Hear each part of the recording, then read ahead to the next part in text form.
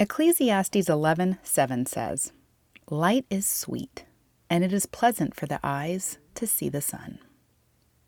Getting morning sunlight into your eyes helps improve cortisol and melatonin regulation, two important hormones that govern energy, stress, and sleep. The light signals the brain, and the brain signals the body to produce cortisol and melatonin at the right times. If you have low energy, high stress, or sleep issues, this is one of the most fundamental and free ways to address it.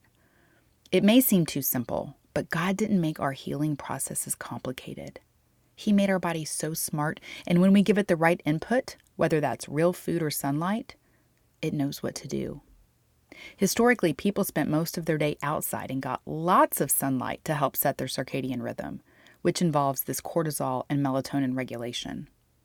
But in modern times, we spend most of our time indoors, and when we're outside, we cover our eyes and skin and block these important signals.